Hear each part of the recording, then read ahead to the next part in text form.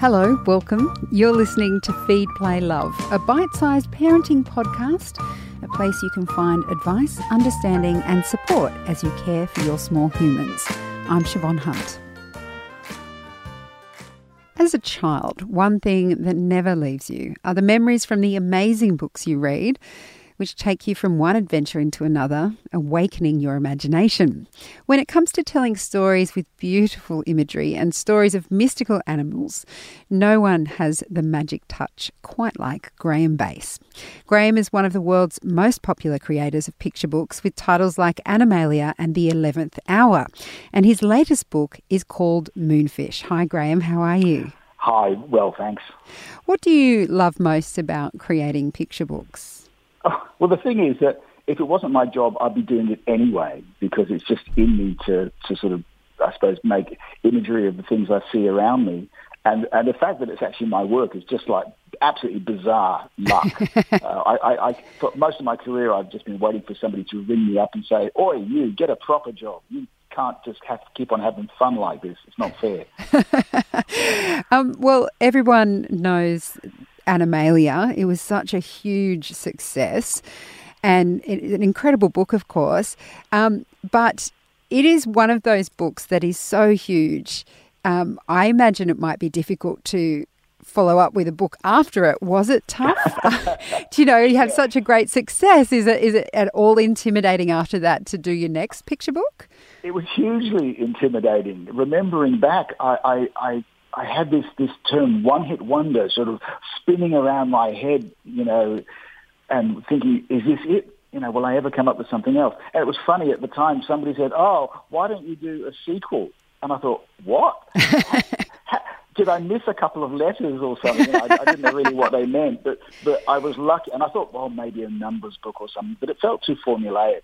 And I was very lucky that over that summer holidays after the book, I'd got back from this big tour in America and the thing had gone sort of crazy. And I'd been reading a couple of Agatha Christie stories, which are obviously adult books, murder mysteries. But it suddenly made me think, wait a second, maybe I could do one of these for kids. And rather than hiding all the clues in the text, I'll hide the clues in the artwork. And that became The 11th Hour. It was very different to Animalia in concept, but it felt almost like a partner book because all of the artwork was equally sort of detailed and labor-intensive. And I was terrified that it was just going to sink like a stone, but in fact it didn't. It worked as well, and I went on from there. And the rest is history, as they say. As they say. And your new book, Moonfish, is set in a pond beneath a dragon moon. You've just explained two of the inspirations pretty much behind your work. Well, we haven't talked about Animalia, but definitely The 11th Hour. Where did you find the inspiration for that particular setting? About 5 years ago, I started regularly going to China. I've got a publisher over there in Wuhan who's proven to be tremendously enthusiastic about everything I've ever done. And when I was there about the second time, I think, on tour, they asked me, would I be interested in doing a book sort of set in China? And it's exactly up my alley because that's what I do. I travel. If I go to Africa, I'll write a book like Jungle Drums. If I go to Cambodia, I wrote The Last King of Angkor Wat. That's what inspires me, is travel and seeing things and wanting to somehow capture them. I began to think about it and thought, I'd love to do a book which has this sort of Chinese overlay. But I also love writing, I suppose, like fables, really. That's how they feel. A lot of the books which I've done in the last 20 years have that fable-like sort of text. So I thought rather than just doing like a travelogue of being in China, I'll actually sort of use lots of elements of the Chinese landscape, but sort of repurpose them and put them underwater. And it's really a story essentially of, I suppose it's riffing on The Ugly Duckling, about this little fish who is found in the reeds by a couple, and he never feels as though he belongs, and he's teased by the other kids for being different. He's bigger and he's weird looking and different colours and stuff, and he never feels that he's part of the village. So he talks to his parents and he decides he's going to leave and go out into the world and try and discover who he is.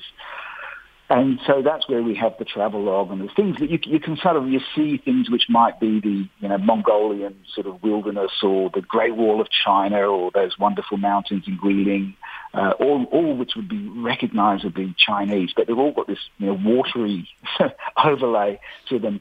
And the character goes through his journey and eventually comes back. And look, I won't give away what happens, but there's a transformation, much like in The Ugly Duckling. And suddenly the village and the kids who used to sort of spur and go, wow, you're incredible. And he really suddenly feels as though he's part of the community and realizes that's where he belongs. That is his home. So it's a simple story, but with a lot of other sort of layers going on. You mentioned there that there's something mythical about it, and it certainly does look like that in the book. Myths themselves can be quite dark. Was that something you had in mind as you were creating this book, to have those contrasting elements of light and dark or love and fear? Well, I think that does make for a good story, but you've got to be very careful how you temper those. I would never leave a reader in the dark, but I don't mind taking them close, and saying, okay, well, so this is an area of the story, and they might, sit in a little bit quieter and listen, as this piece goes through. But it's part of the dramatic curve of really, I think, almost any story, and it finishes with a very positive sense of belonging and of heroism. And completion, and every book that I've done which has a story thread like that would always have that kind of curve, but will always finish with success and positive notes. And of course, you're famous for your extraordinary pictures and the art that is in your books. How long does it take you to create a book like this? Well, I'm getting faster. But Animalia, for instance, that took me 3 years. 3 years of a very sort of embryonic career. It was madness, as if anyone needed or wanted another English language alphabet book. But it never worried me because I was just so in love with just creating this, these images. And it's always been the same. But I have got quicker. I've kind of learnt my craft as I've gone along over the last, I suppose, 30-something years, 35 years. But it's still that's the long haul. Writing the stories, conceiving of the stories and writing them is relatively quick. But it will take me still a year or two to create a book on average. And over the time that you've been drawing picture books and doing picture books, have you noticed a change? It seems to me that there are so many more brilliant books out there, particularly from Australia. Have you seen the industry change here? Well, what you say is absolutely true. And I was incredibly lucky, just from a personal, selfish point of view, that I rode a bit of a crest of a wave there. There were still a lot of books that were coming in from overseas when I started. Not to say that they weren't great books here as well. Peter Pavey with One Dragon's Dream and Ron Brooks and many others. Jane Tanner producing wonderful, books, at that time. But they hadn't travelled overseas terribly much. And Animalia was just a phenomenon in that way, that it went overseas. The market now here is very healthy with tremendous local authors and illustrators working in the field. And I think if I was starting off now, I'd be a bit daunted. I'm a bit lucky that I'm one of the old men of the industry now, and I don't have to struggle to find my place, I suppose. Yeah, so interesting. And Graeme, it's a beautiful book, so thank you so much for talking with us today. It's been an absolute pleasure. Thank you. That's Graeme Base. He's the author-illustrator of many books that you'll have heard of, including Animalia and The 11th Hour. And his latest book is called Moonfish. We'll pop links in the notes to this episode for where you can find a copy. Feed, Play, Love is a babyology podcast produced by Debbie Ning and presented by me, Siobhan Hunt. We'd love to hear from you, so if you'd like to get in touch, email us at feedplaylove@theparentbrand.com.au. See you next time.